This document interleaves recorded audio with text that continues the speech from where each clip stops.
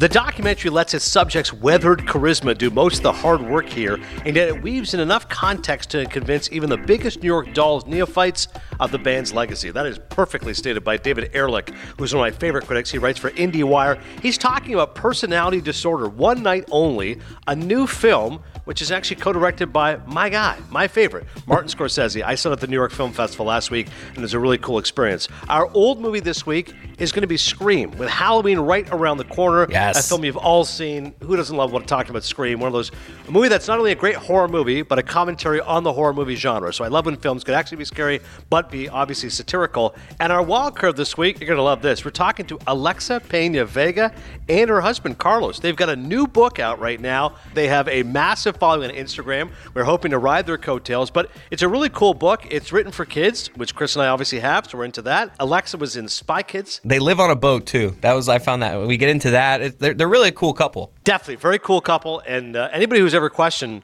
Chris's contribution to this podcast will listen to this pod and go, wow, he's a pretty good interviewer. Maybe Adnan should do less interviews. You got the best answers out of them, particularly the fact you asked about living on a boat. Not about their book, just their life and just being celebrities, and it was a really cool interview. 100%. So definitely check out Alexa and Carlos coming up. They are our wild card. All right, I got a great story from my guy Cody. By the way, releasing a little later this week because Chris was had a little mini vacation. Him and his wife went to Pittsburgh. Underrated, great city. Suspension Bridge, the Three Rivers, love it. Like sneaky, you think of industrial and hardworking. So you don't. I wasn't expecting to see anything pretty and breathtaking, but the river and the water and the bridges. A lot of cool views, a lot of good food. Yes. Didn't have any disappointing meals. Got a couple days away from the kid with the wife.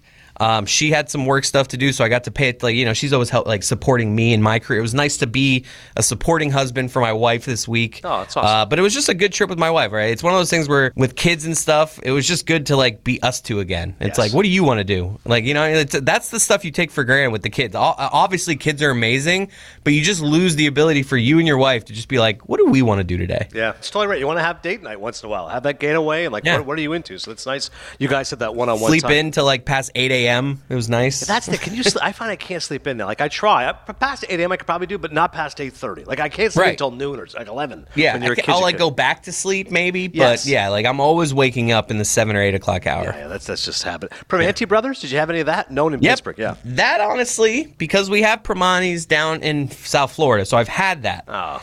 It didn't blow me away. I went to the original, and it was good. Don't get me wrong. I was just it wasn't knock your socks off. I've had Primanti's before, and it tasted like that. It was very good, and I felt like I was getting the experience. But of all the meals, I wouldn't say that blew me away. I had better meals. A good breakfast, a lot of good breakfast spots in Pittsburgh. Just a cool little city. Shout out to the Three Rivers. Susan Emery, my friend, big Steelers fan. So 412. Corey Graves, love Pittsburgh. So, yeah, check out Pittsburgh, the great city. Steel and a great sports town, by the way. Let me, and honestly, I've always heard the stuff, South Florida, not a good sport. Seeing a Steelers game with that city, I had to be you know what? Now I get what people are talking about when they talk about goods. And everybody wears Steelers stuff. Yeah. It is you cannot go to any restaurant without 60% of the tables someone has Steelers gear on. It is. They love their Pittsburgh Steelers there. You're right. It's a Steelers town. A little bit of love for the Penguins when they're doing well. The Pirates if they're good, but they love their Steelers, the black and gold. Yeah. You'll see Rod Woodson jerseys and Troy Polamalu jerseys all day long. All right, story time for you. So we were down to one car for a few days, so my wife was dropping me off at work. We're driving to work, and on the freeway, the same one that I once walked on the shoulder. I was going to say, did you get out and walk? This guy is motioning me, and I'm like, oh, maybe my trunk is open or something. I'm like, okay, I lower the window. He's like, hey, I can help your car. I help fix cars. Meet me at the gas station. I have a dent in the back of the Porsche. This was caused by my fault. I was leaving work, this is probably 6 months ago. Wasn't paying attention. Reverse, oh, God. Hit a car coming out. I paid for his damage, which wasn't much, front. That story didn't make the podcast. Yeah, I know. My erratic driving. His damage was maybe $800, something like that. Mine's, right. I never actually took care of. So it's an ugly looking dent. It's not horrific, but it's there. Right. Anyways, so the guy sees. I go pull over to the gas station. I come out. He goes, "Hey, this is your lucky day." Wait. Paint the picture here. This is a highway. So you're driving on the highway, and some guy's like, "Hey, I can see your dent," or is it stop and go traffic? It's stop and go traffic. Okay. So it wasn't totally busy, but he was definitely in a major cityway. Yeah. I pull over. maybe 10 minutes away from Secaucus, where MLB Network is. He comes out. He's like, yeah. He goes, I can fix it. It's this dent here. I can just take this thing, pull it out. No problem. I'll take care of it. He goes, any other issues you got? He's just looking at the rest of my car. I go, a couple scratches here. I have one really bad scratch on the one, the rear side. He goes, I can fix that too. I'm like, okay, all right, cool. And I'm like, well, maybe give me your card and we'll figure this out. He goes, no, we got to do it today. I'm going to pay. I goes, my wife is doing some shopping right now. I just happen to see your car. Because I specifically work on Teslas, Porsches, like high-end cars. I'm going to fix your car today. I go, I appreciate it. But Did he have a shop? This isn't like a gas station parking lot? He goes, wherever you're going, I'm going to follow you right now. I'm going to fix this. It's going to take me 30 minutes. I'm going to fix both of these issues. I'm going to fix this dent. I'm going to fix this scratch right now today. I'm like an avenging angel. I'm here to help you. And what's the negotiation here? I go, okay, well, what's the price? He goes, $750. I go, $750? Oh my God, that's incredible. I had gone to a body shop to check on the dent, and the guy had said to me $3,000. I go, $3,000? Are you insane? $3,000? He's like, well, we got to replace this whole hatchback here, put the new lettering Porsche. I go, that's insane. So I raced her open to because my wife's like, what is going on? She's on her phone as always, and I'm like, hey, this guy's gonna go fix the car. She's like, what? I'm like, you gotta hang with me at work. He's gonna fix the car. $750. She goes, who is this guy? You're gonna trust some random guy? I go, yeah. She goes, no, you're so gullible. Like, how do you know he's going to do a good job? I go, no, I can tell. This guy's legit. He's got tools. This is a steal. I can tell. I said, that scratch on the back, that scratch alone is $1,200. The back is probably $35. But we're looking at like close to $5,000. Geez, this guy's saying $750. We got to do it. She's like, oh my God. So he follows me to work. And she goes, at least for God's sakes, don't park right at the front. One of the things I really love about MLB Network, they definitely puff up the talent. At the front, it says talent parking, like MLB Network, NHL Network, talent. So we're right at the front. Very elitist. There's the Ernie Banks spot, and then there's our spots. So she goes, for God's sakes, don't park. Everyone's going to see you. Like your boss, like, what is going on with that man's car? That is true. They know what car you drive. I'm like, okay, fine. So I pull her into the back, and she goes, I don't think it's a good idea. I'm like, well, you tell him. This guy's very pushy. He gets out, and I go, honestly, man, we can't do it. My wife's going to go pick up one of my kids from school. And she goes, listen. So he followed you? You told him after he followed you? Was it a far trek? Maybe 10 more minutes. So now we're out. I go, hey, I'm really sorry, man. It's just my wife's she got to get the car. He's like, I'm telling you right now, we got to do it right now. It'll take you 25 minutes. My wife goes, I've got to go do some shopping for everybody. He goes, 25 minutes. I'm taking care of it right now. I love this. I have the tools. I'm trying to help you. I go, I don't have $750 on me. He goes, there's a bank machine. I go, there is a bank machine. Okay, fine. This guy is persistent. So I go, all right, he's worn me down. Let's do it. So my wife is very skeptical. We go to the CAF. I take out the maximum amount of money I can, which I think is like, I remember Kevin Hart does a great bit about how there's like a maximum count on your car. Like I can't take out more than $500. Right. But I think I did two separate transactions. I got the $750. I'm like, all right, we're good. We go back out there, kill a little time, go back. All right, he looks like he's gone. Your car and him are gone. He steals the car. He's gone. I go back. There's like a bunch of like blue. And again, somebody who's a car guy will know what he was doing, but it was like a bunch of like blue paste on it. I love this. And my wife's like, oh my God, what is going on? I go, I don't know. Like he's fixing it. Obviously they do these things. And she's like, it's not going to look like that, right? He's like, no, obviously not. I'm like, oh my God, how could you ask him that? Of course it's not going to have blue paste on it. He's just fixing it. This is part of the process, whatever. Eventually he fixes it up. I come back again 10 minutes later.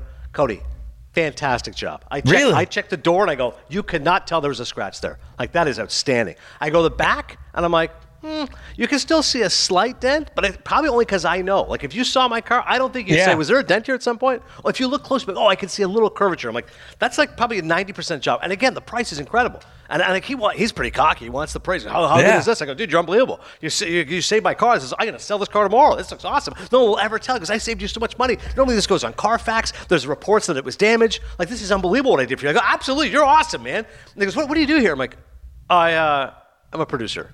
He's like, oh, okay. I'm like, I do baseball. So my wife's like, don't tell him what you do. And immediately he goes, you got free tickets? And I go, oh, no, I wish I could. I mean, I trust me, I'd go to the Yankee game tonight if I could. He's like, oh, okay, all right. So I hand him the money. I go, here you go. Thanks so much. Great job. He goes, what is this? And I go, $800. He turns his back to me and goes, okay, thank you, no.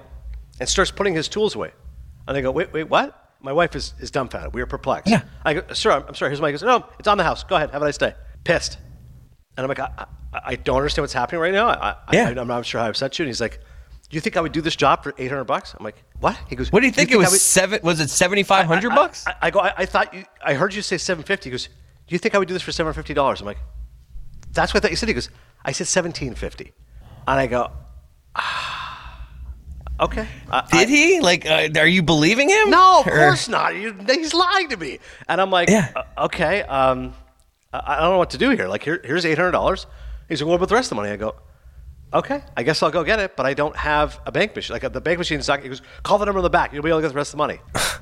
Oh my God. So I walk away and I'm telling my wife's pissed. And I go, listen, it should have been $4,800. So we're still coming out well ahead. That's tough though. That one doesn't feel as good. It doesn't feel as good anymore. You nailed it. She goes, I would have felt like we're walking on air for $750. For $1,750, I'm like, good. But we know he's lying, and I think he's a wheeze. Like, hey, let me give him benefit of the doubt. Maybe he said it. Because you want to think he said it? I go, no, because if he had said $1,750, I wouldn't have gone to work and said to come follow me.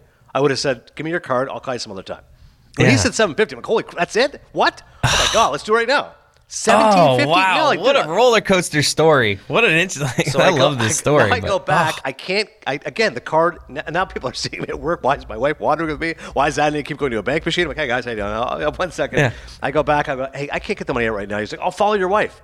My wife's eyes are like popping like saucers. Like, what? I go, I gotta get working here. I go, listen, I will Venmo. Do you have Venmo? I'll Venmo you the money.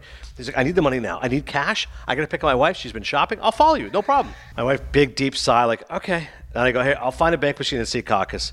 I go back upstairs. I go, just go pick up Shaz. I think it was Shaz. Yeah, he'd be at 2:30. It's 2 o'clock now. She said, it takes me 30 minutes to go pick up my son. I go, just go get him. We'll figure it out. He texts me like 10 minutes later. He's like, hey, how far do I have to drive? Like, I got to go get my wife here. I go, listen, it's your text. I go, you came out of nowhere and helped me, which I deeply appreciate. But we had plans today. My wife is going to pick up my son. I can't make him wait. He's done kindergarten at a time.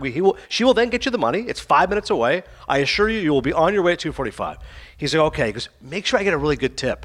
I fixed some other stuff there on the side of the car for you, just so you know. And make sure you spread the word. All right, this guy now, at this point, I've been like, forget it. Sorry. I don't know. Like, I wouldn't do that now because he's following your wife. But like, Jesus, what? This took a turn. So she goes to the bank machine. Actually, sorry, you have to go inside now. Obviously, the machine's not going to work. She goes, gets the money, hands it to him, hands him $1,000. We're giving him $1,800 now. And he starts counting the whole thing. And he's like, all right. I go, thanks a lot. She's like, yeah, thanks. Oh, your son's so cute. Looks just like your dad. She's like, okay, yeah, thanks. And as she's getting in the car, he goes, hey, I told your husband to give me a big tip. She says, I did. And he goes, it's only $50. She goes, I have 4 kids. Like, closes the door. Like, screw you. Like, no, man. Like, for real. I'm not giving you like, what do you want here?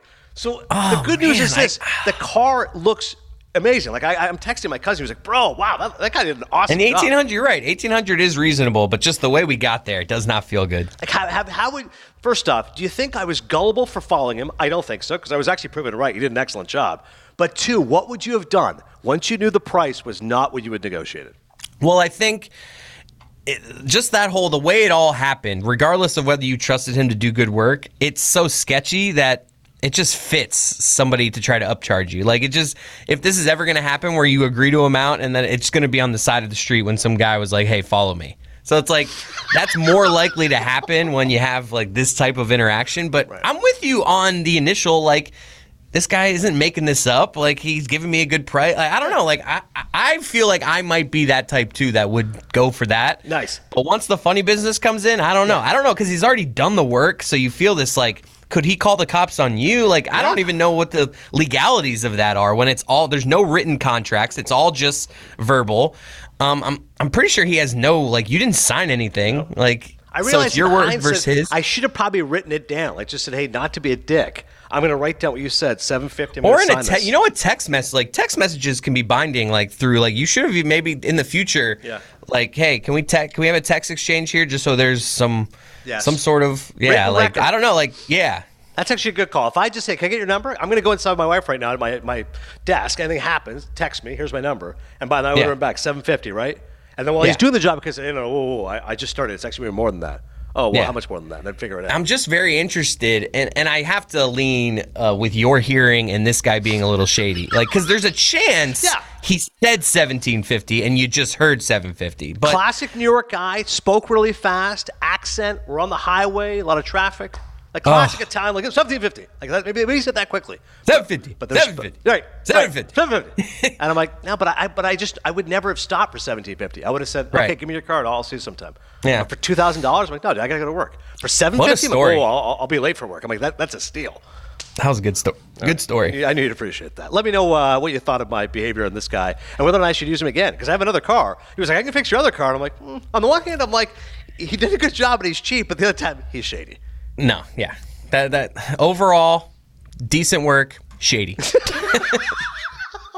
That's the Cody seal of approval. All right, let's talk about Martin Scorsese, my guy. Never shady, never scary to me. I went and paid $32 to go to the New York Film Festival just to go see his new film, which he co-directed. It is called Personality Crisis, One Night Only. And I had to pay like $52 for parking. Again, I like to complain about the parking to Chris because he knows South Florida parking can be bad too. And I keep thinking, I thought every major city after 6 p.m. parking is better. Normally in New York City, after 6 p.m., it's like $20 until 6 a.m. the next day. So I'm like, how the hell am I still paying $52 in parking for 2.5 hours? I don't understand this. The parking garage on South Beach during peak summer will be like $60 and it's only up to 6 hours. So it's like if you're there and I've seen people arguing where they just, because it's in fine print, the up to 6 hours. So it's like you think, all right, I'm going to eat this $60. It's right near the beach. You go to the beach all day. If you're there 6 hours and 2 minutes, they try to get you for $120. Oh God, this is the worst because technically they're right, but it's just outrageous. Yeah, it's like, can you just take my $60, please? Yeah. Like, well, come on. Don't be a what dick are we doing here? Because my thing is always, then you're losing business. Kind of like this guy Jerry. Now I'm never going to use you again because I'm pretty sure you lied to me. Whereas at the parking garage, okay, it was only 2 minutes. I'm like, I will always come back here. It's easy. It's South Beach, etc. So you got to think of I love this guy's body language of when he got the 800. He's like, okay, and you could just feel his anger. It's like he was going to just take it, right? But you could feel it. That's the other part. Sorry, to finish up that story as we go back there again. What if I just said, okay, when he goes, it's on the house, I'm like, all right, have a nice day, and just walked away. Yeah, I thought you said 800. That's what I'm pretty sure you did. So that's what we're doing. Yeah, I guess I'm just gonna. Here's the money. We're just not like it. That's just like you become the dick at that point. Even though like that's this guy's trick is like turning you. Now you're the dick, even though he just lied to you. It's a mind game. This guy's a pro. You know, the more I think about this, he definitely lied to you. This guy does this all the time. Like this guy's full of shit. My wife and I started joking, there's no wife. When he said my wife's shopping, I go, that's an imaginary wife. There's not. There's zero chance of that. He just does this all day, driving around, bilking people out of money. He picked you up on the highway.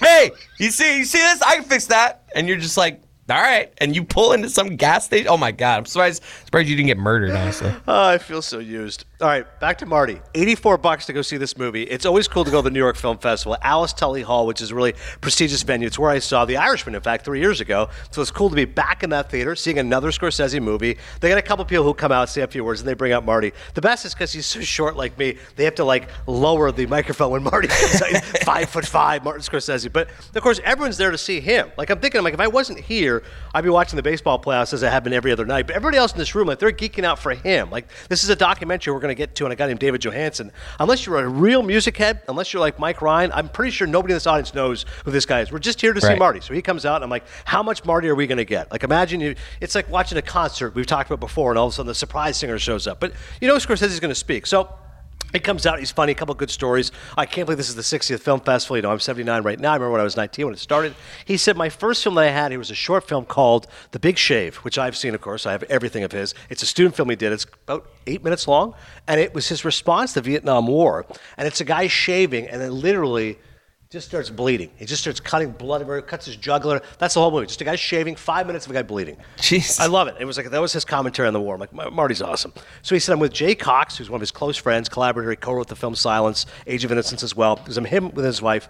And I get the call, because again, this is obviously well before cell phones. Somebody had to call the restaurant. They go, hey, Marty, they're going to show The Big Shave. He's like, why? Because they're showing it before this Godard film. As we talked before, Jean-Luc Godard recently passed away. Breathless, one of Scorsese's heroes. He's like, oh my God, I'm on the same bill as Godard. We're going to go. He goes, so I get down to the theater. It's me, Jay, and his wife are running in. And he goes, again, the film is 5 minutes long. They hustle me in, and I'm watching my movie. I'm watching their reaction to the movie. I see some booing. I see some people walking out. I see some people cheering. I go, okay, that was it. That was worth the 5 minutes of reaction. Yes, I made it. My New York Film Festival debut. Now I'm going to watch this Godard film, which is actually what most people should be caring about.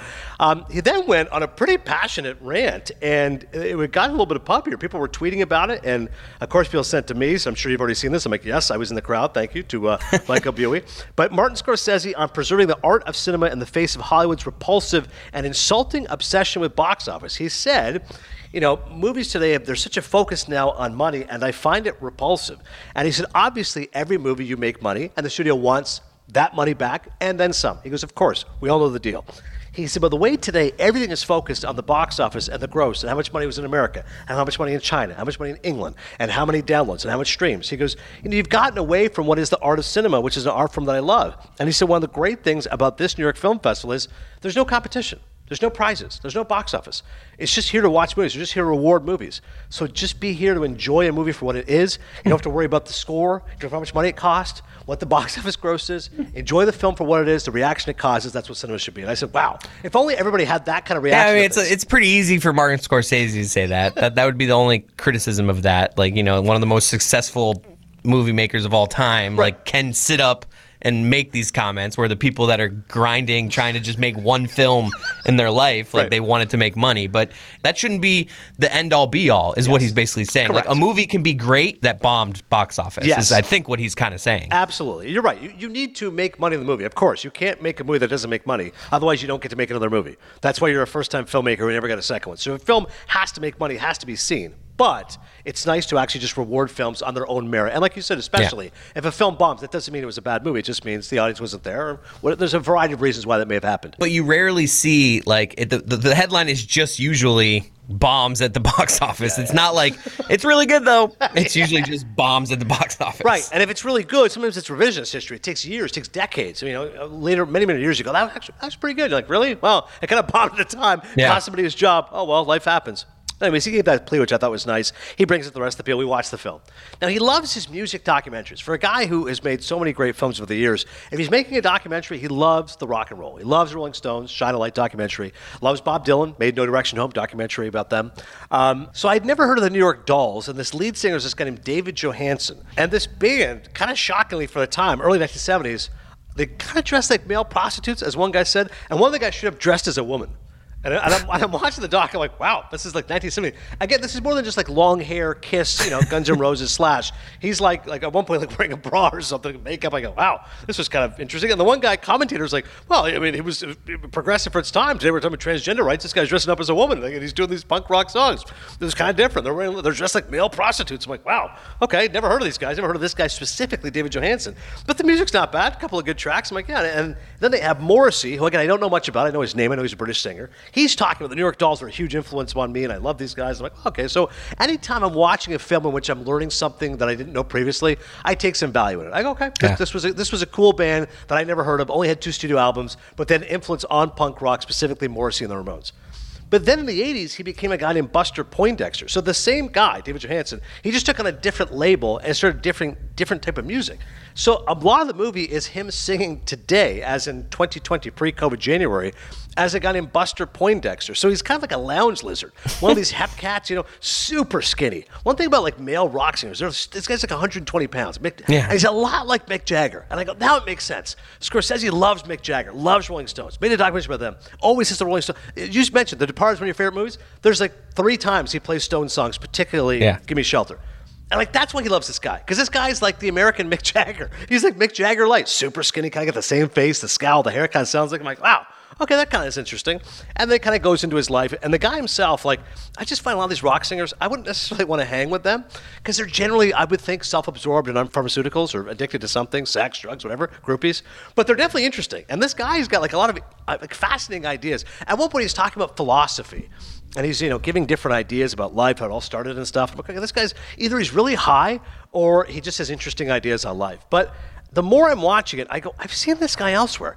And he ends up telling a really funny story about how he was auditioning for, I think, Amadeus, the Milos Forman film, which, won Best Picture for F. Murray Abraham. And he didn't get the role. And he's got this great deadpan sense of humor. He's like, yeah, I went home and I was shattered. I lost the role of a lifetime.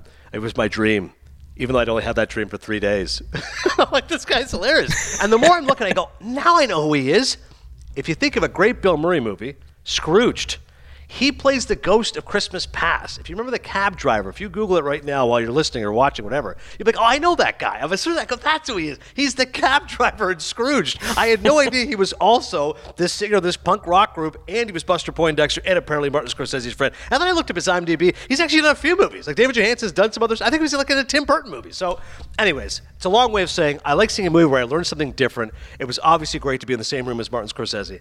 As the guy next to me said, he goes like, how many more times is this going to happen? I'm like, yeah, he's 79 years old. Like, my man is still going. So like, it's pretty cool to just see him here and still active and energized. Great 3-piece suit, nice blue suit. So Personality Crisis, one night only. It's going to be on Showtime next year. Make sure you check it out. And like I said, if you know anybody, Chris, like a punk rock kind of guy, Throw it at Mike Ryan. Just, have you ever heard of the New York Dolls? If he has any idea if David Johansen is. Because I think that's like one of those music head things. It's almost like a point of pride if you know who they are. It's personality disorder, isn't it? Personality crisis. One night only. Oh, okay. Yeah. Okay. Yeah, personality, because that's what Marty's joke was. He played like two different people in his life. So personality crisis, one night only. After that, he's fine. So this is the most important part. As I'm watching for the credits, I go, okay, and I don't hear Marty's voice. In the Rolling Stones doc, you hear his voice. You actually see him a couple times talking to Jagger and those guys. Here, I checked, and it says edited by David Tegeski. I go, okay. And then I see interviews done by somebody else, and I go, this may have been a situation where a lot of them did a lot of the work, and they go, hey, Marty, we know you like this guy. How about you put your name on it? You pump it up a little bit, and maybe his name will help it. Perhaps. But David Johansen's 72 years of age. He's got an unbelievable pompadour. Some of the songs he's known for, Hot, Hot, Hot from 1982, also Funky But Chic. As the IndieWire review said, he is a rare survivor of the New York that still lives on in his music. Scorsese and Tedeschi's unfussy tribute reflects that confident self-knowledge and temporal instability in equal measure. It's an easy hang of a performance doc about someone who's got more stories in his hair that most of us could tell in our entire lives. But it's also a free-form biography that skips through the years between tunes, often slipping into archival footage. Personality Crisis gently argues for their collective greatness. I take that lovingly traces back to other films. Make sure you check it out. Anyone who came of age during Morrissey's Troll years taken aback by that footage. But Personality Crisis presents Johansen as Mick Jagger for outsiders, which is bang on. For all the movie's ostensible interest in identity, surprisingly little is made of the fact that Johansen used to be a dead ringer for the Rolling Stones icon. Seriously. Between the soft touch of close-ups and unsparing honesty, it's definitely one to be recommended. Resolves into a mirror image of Todd Haynes' I'm Not There. A couple other reviews here. This is from Charles Bramesco of Little White Lies. A wily old hooligan with plenty of battery acid still pumping through his veins, Johansen won't allow himself to be turned into a museum piece visited as a link to the past. And Personality Crisis is fascinating for how Johansen, as a songwriter, puts life and showbiz struggle in his own bridge and tunnel vernacular. It all comes down to melody. That's Armand White of National Review. Before we get to the wild card, just a couple quick hitters here on Scream. Just because we got to talk an old movie. When I talk to you about Scream, Chris, what do you think of? You were a young man when this movie came out. You were in high school. I think of I'll Be Right Back. I think of a scary movie that, like you said, you talked about it on the front end. It's interesting because it's like thought of as an all-time great scary movie, but it's also like it almost seems like a mockumentary type thing. It's like a weird combo.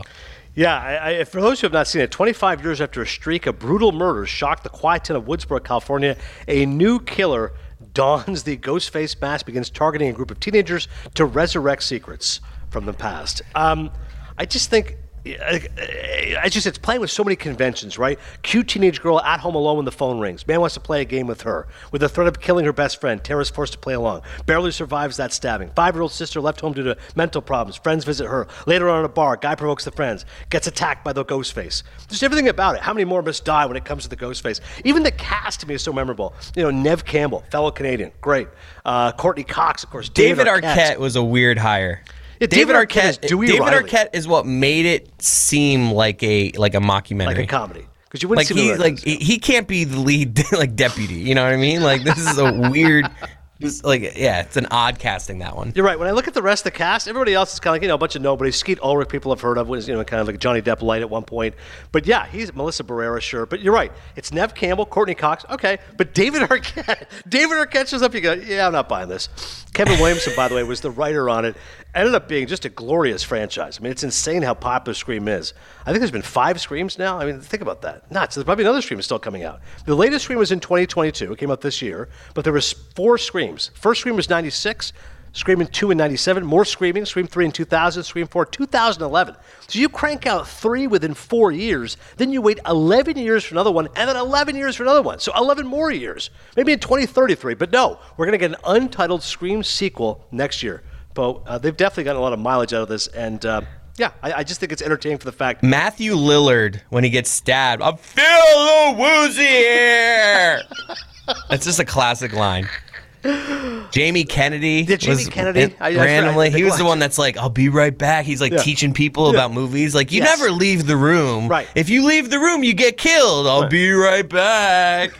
Oh, classic. Jamie Kennedy. He's the one that tipped it over. He made it I'm into feeling a little woozy here. Total 5 films, budget of $142 million. They have grossed over $740 million. That's why I'm feeling a little woozy here. That's our thoughts on Scream. Now time for the dual shot of the wild card.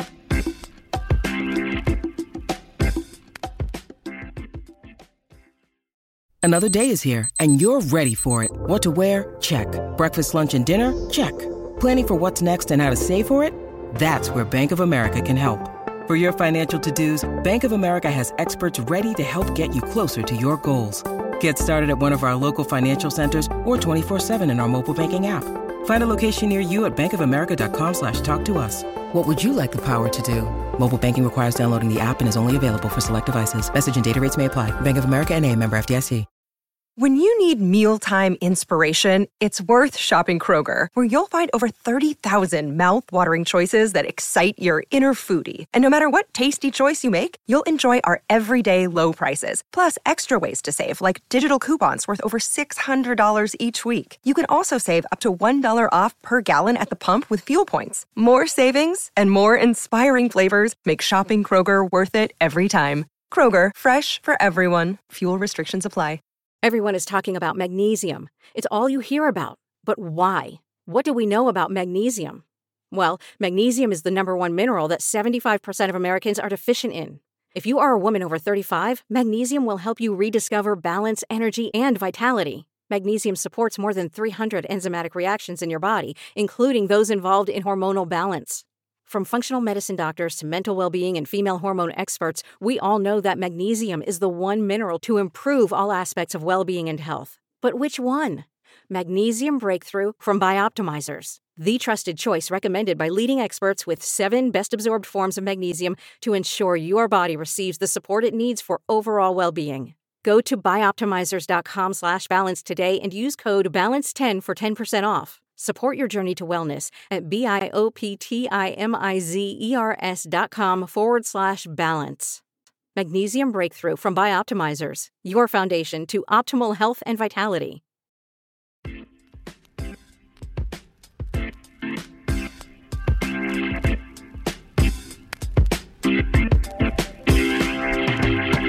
Okay, it's a real pleasure to bring in Alexa Pena-Vega and her husband, Carlos Pena-Vega. They have written a fun yet educational children's book. It is called Ocean's World, An Island Tale of Discovery and Adventure. It's available October 25th. As the father of 4, I'm always looking for good books. Chris is a father of 1. He needs a good book, and so that's why we're going to talk to these authors right now. And also just about their journey. Spy Kids 4, you got The Loud House, all that kind of stuff. Carlos, Alexa, great to see you guys. How you doing? What's going on? What's up? How are you? All right, tell me about the book first and foremost. How did this whole idea come about? I have the book right here. Look at this. Check it out. Ocean's World. Boom. So our firstborn, his name is Ocean. And when he was born, we moved from LA to Maui because we just did not want to raise kids in Hollywood. And we just started adventuring even more than before. Now that we had a kid, it was like, let's just go out and do this. And I came up with this idea like 5 years ago. And I said, you know what? I want to make the next Dora the Explorer, but I want it to be cool and I want it to be a boy and I want him to do really fun stuff. So I came up with Ocean's World, and we spent the last, 5 years procreating. Now we have 3 children instead of 1. And listen, in the book, he's got his brother Kingston and his sister Rio. So it's all based on our family adventures, but here we are with this book. It's coming out, and we're super excited. I love that name, Ocean. How'd you guys come up with that? We were on a sailboat. You're on a boat right now. This seems like a theme. Yeah. We love the water. We're always on like some sort of adventure, whether it's sailing, cruising, on some island somewhere. So for us, it was really paying homage to the adventures that we had together by naming our first kid Ocean. But yeah, these kids are, they literally wake up every morning because we're on this boat. We've been living on it for this last year. And they wake up every morning and they pee off the side of the boat and then they go fishing. They're living the life, guys. Can you give me the coolest thing about living on a boat and the thing that's like, this the one thing that I miss about not living on a boat?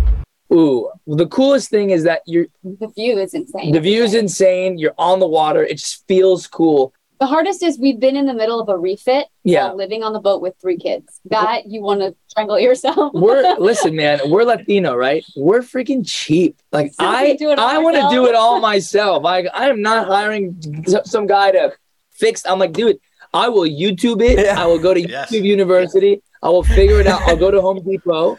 I'll try it once, and if I break it, then I call somebody. So yeah, so it's been a year of refitting this boat, but it's again another adventure. Did you have any creative differences in writing this book, working together while being in a relationship? Like, how do we solve any tension when it comes to the creative process? Our marriage is perfect. No. We have no in the creative process, just in the creative process.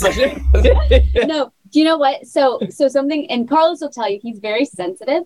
So if he throws out an idea, I can't just be like, no, next one, moving on. Like, I'm like, quick, let's go to the next thing. Let's figure it out. He's like, you could have said it was a good idea, but it doesn't work. No. Listen, in the studio with my band, we have a thing. We don't go, no, it sucks. We go, all right, I think we can beat it. Yeah. You know what I'm saying? So it's like, okay, good.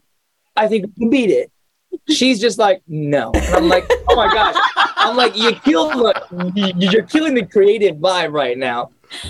It's yes and. Yes, we let it. Yes and. Listen, that's the number one rule in improv, babe. Come on. She knows this. Sounds like a lot of other marriages. You're fine. Now, your social media following is gigantic. Alexa, 1.6 million followers. Carlos, 2.6. You got a YouTube channel, La Vida Peña Vega, 813,000 subscribers. How do you guys manage putting your private life public? Because the fact you are public figures and your kids, you're posting videos and stuff. How do you manage that public personal balance? For us, so Lex and I both met at a Bible study. So for us, our faith is like the center of our relationship. It's the center of our life. So we truly believe that we have to lead by example. And the only way to do that is to be an open book. And that's pretty much who we are. I mean, I'm literally wearing like camo board shorts right now. Like, I'm not a fancy dude. This is who makes this. Oh, well, actually, okay, that's a nice shirt. That's a nice shirt. Normally it's Hanes. $10 t-shirt. Normally it's Hanes. So I put on my best for you guys today. What's the best superficial perk of having all those followers? You get free stuff sent to you, companies. I was about to say the free stuff. Which makes zero sense because we work, we make good money, and why do we get free stuff? Like, we should be the ones paying top dollar for stuff. Hey, listen, everyone listening, we will gladly accept. Don't we will stop. gladly accept. Don't stop. Yeah, any little bit of free stuff goes a long way. Alexa, I want to ask you about Spy Kids. I mean, just working with that whole cast and obviously still a beloved adventure and the fact that then you're in Spy Kids 4. Just tell me about that whole Spy Kids experience. I mean, it was one of the greatest experiences I've ever had in my life. That set is so special. Something about Robert is he uses the same crew and a lot of the cast, as you can see throughout all his films, over and over and over again. So when you show up, it's not like you're showing up to a new set where you have to meet everybody again or meet like new people. It's straight up family. Like I've known all of them for the last 20 something years. They are like such a part of my life. And they're making a new one. We're not a part of this installment, but we might be in the future installments. But while we were on tour, we got an opportunity to go visit the new set and having my kids walk through the set with all of our old original gadgets. I'm talking like the original Super Guppy, the original Dragonfly Spy. We have a picture of Alexa sitting in the passenger seat and Rio sitting in the seat that she sat in when she was like, 10 years old. And it was just the most surreal experience. Shut up, it was not 40 years ago. That's terrible. But it was just so surreal because like so many important things happened on this. Like I got my first kiss on that set, like the first crush, so many amazing firsts on that set that like to be able to come back to it was surreal. Do you ever get tired of questions about it though? It's like, all right, enough with the Spy Kids questions. Never, because it was such a good part Don't of lie. my life. Our kids, oh my God. Is that real? Is it? No, that's not real life. That's not real life. Well, is that really you? Why is your hair different? It's like, dude, we've been through this. I think, you know what, there was probably a time when I was like 16 or 17 where, you're at that age you got where too cool for it. You were too cool for it for a little bit. Yeah, you're kind of cool. You appreciate it, but you want to move on. But it's funny, the further and further you get away from it, you're like, oh gosh, that was so special. And this was pre-social media days. Yeah. So we were living like there was the glory days where we didn't have all this crap that kept us busy on set. We were kids just playing dress up. It was really cool. Yeah, especially like you said, Robert Rodriguez, such a talented filmmaker. Right? Anything he does, going back to El Mariachi, the guy's the best. Alexa, I also want to ask you about being on Broadway in Hairspray. What was that like? You know what? It was it was great. Don't get me wrong. It was really great.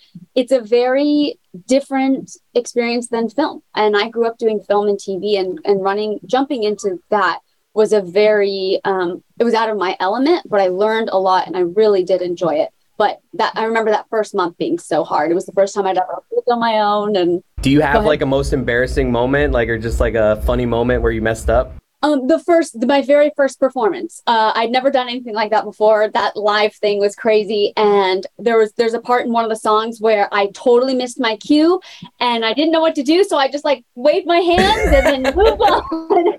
And what's crazy is it just, you keep going. Like the show must go that on, ends so up being, you guys laugh about it later, right? I've heard about on Broadway, like sometimes the mistakes are what the crew love the most. Yeah. I mean, as I sunk into the show a little bit more, yes, then we were able to laugh about it like months later. But when it's your first day and you don't know everybody and you're coming from film, Broadway doesn't really like film people. They are their own group. So, and being an 18-year-old, it took me a minute to kind of get in there. But I did. I finally made it. There's no question about that. And Carlos, I'm curious for you. Listen, you've done some acting as well as far as like doing primetime shows. Do you have a preference, whether it's doing voiceovers, whether it's doing live action, animation? What is it for you? I like it all. I just got off a big tour with my band Big Time Rush, and we played Madison Square Garden, and it was such a cool experience. And you didn't just play it; they sold it. I was gonna say it's a little name drop there, MSG. No, but like that was always a goal of ours. So to finally do it and to be out there, I love acting, but I think for me, I just love performing. Like whether it's on the screen or on the stage, or even just here talking to you guys. Like I love just being active and. Wait, you're performing right now? He's turned it on. He turned it on. You see this? Yeah. You see that? Oh my God. Oh, what? I'm not even really blonde, guys. What about you on stage? This is my wife's doing. What about you on stage doing music? Like an embarrassing moment, like anything? Well, you know what? Like you said, we looked forward to the parts where we would mess up because, you do 5 shows a week. It kind of just becomes a routine. So, being able to like, something different happens. Well, there was this one part that, one of our guys would always like sing this like line, and we like halfway through the tour we were like, you know what, the 3 of us who are not singing it, we're gonna sing it. So he would go to sing it and we would be like, it was during Confetti Falling, oh, it's celebration. So he would go celebration, but before he could even get a mouth out, one of us would go celebration every time, dude. And he would turn around, and then towards the end of it, it'd be like celebration. It's just but like nobody in the audience is like, what the heck is this? Like, dude, this is dope. But just for you guys, just for you. We love it. I have to tell one quick story of something that happened this summer. So Carlos, for the most part, he's a rule follower. He doesn't want to cause any problems. He doesn't want to, get in trouble. And one of the other band members was like, hey, listen, tonight we're going to climb this and sing from up there. And Carlos was like, yeah, we can sing from up there. It was a lighting booth. And in an amphitheater. Yeah. And there'll be lighting. Yeah, the other guy's like, yes, we're doing that. And Lois is like, all right, I'm in. We're doing it. In the middle of the show, one guy starts climbing up. So Carlos is like, oh, this is the time. So we went into the audience to the very back. That's normal. But then we started climbing, which is not normal. And they're singing from up in these like rafters. In the rafters. And I'm on the side stage with all the security freaking out and the police on their way. Yeah. Because it is like super not allowed and not okay. Yeah. And Carlos only did it because he was like, he thought it was clear. Hold on. So I'm like, what is he doing? He never does stuff like this. We lasted longer than Machine Gun Kelly. Apparently Machine Gun Kelly tried to do it. They nixed it right away. Yeah. We were up there for probably 5-6 minutes before security was coming, and they were like, get down. Wow. And Carlos afterwards, when I told him, he was like, what? We weren't allowed to go. Like, oh, bad boy. Got to trash talk Megan Fox with that now. Like, hey, you remember Machine Gun over there. We sorry. Lasted longer, okay? Oh, my God, Carlos. Carlos Pena Vega, Alexa Pena Vega. The book is called Ocean's World, An Island Tale of Discovery and Adventure. It's available October 25th. Bam. You guys are awesome. Thank you so much for the time, and best of luck with the book. Thank you guys for taking the time.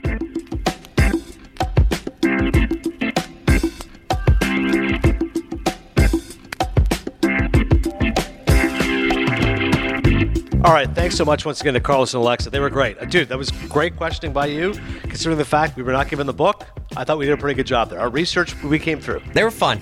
I mean, you live on a boat. That's just, you live an interesting life if you live on a boat. Yeah, boat cruise. Once again, thanks to Scott Rogowski from a week previous. I never actually listened to the interviews again, except in the case of Rags. I mean, a couple of those lines. One that I thought asshole would be a term of endearment in that community, and Cody's aging worse than Paul Sorvino. I mean, just unbelievable lines. I just hope people are checking out Cruising. It's available on Hulu with a premium subscription. It's available on Amazon Prime with a premium subscription. The fact that he said Pacino looks like John Turturro is just amazing.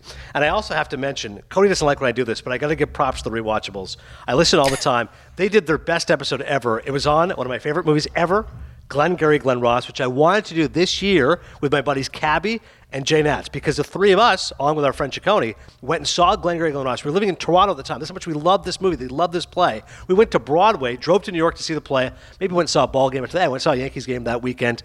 It was amazing, though. Liev Schreiber played Ricky Roma, which is the Pacino role. Alan Alda played the Shelley the Machine role. Jack Lemmon. Jeffrey Tambor, who I love, he played Arano. And then, of course, I saw Glengarry Glen Ross 6 years ago. I was still working at ESPN. Bobby Cannavale played Ricky Roma. Pacino played Shelley the Machine Levine. Long way of saying, I don't know anybody who loves David Mamet like me. Cody's heard the David Mamet stories, the fact Mamet sent me that book one time, the fact I saw American Buffalo, David Mamet play with Claire. These two guys were so good, Sean Fennessy and Chris Ryan. I texted Priscilla. I said, you got to give me their numbers. These guys need to know how great this was. I texted both of them. They texted me back. Sadly, did not say we're mutual big fans of Cinephile, but they were very gracious. I was like, bro, you guys do a phenomenal job. I love Mamet like nobody else. I want to do that movie, but you guys have now done it, so I'll have to wait 5 years to do it because people will think I'm ripping you off. Glengarry Glen Ross, all-time great film. Check out the rewatchables. Chris Ryan and Sean Fennessy did an awesome job with that. Also, can I tell a quick one more quick Pittsburgh story that I just forgot to tell you earlier on the back end here? Yeah, please. I'm at dinner last night in Pittsburgh, Tuesday night, and all of a sudden it's like a small Italian restaurant, really good food, and the owner's got a glass of wine and a jumpsuit on, like one of these places, and like a really old Italian guy, and he just all of a sudden he gets the whole restaurant. It's like probably like 12 tables in the whole place. He's like, and it's a loud place, and he has to like, hey, and like everyone all of a sudden is like, why is this guy making it? The great Carole King.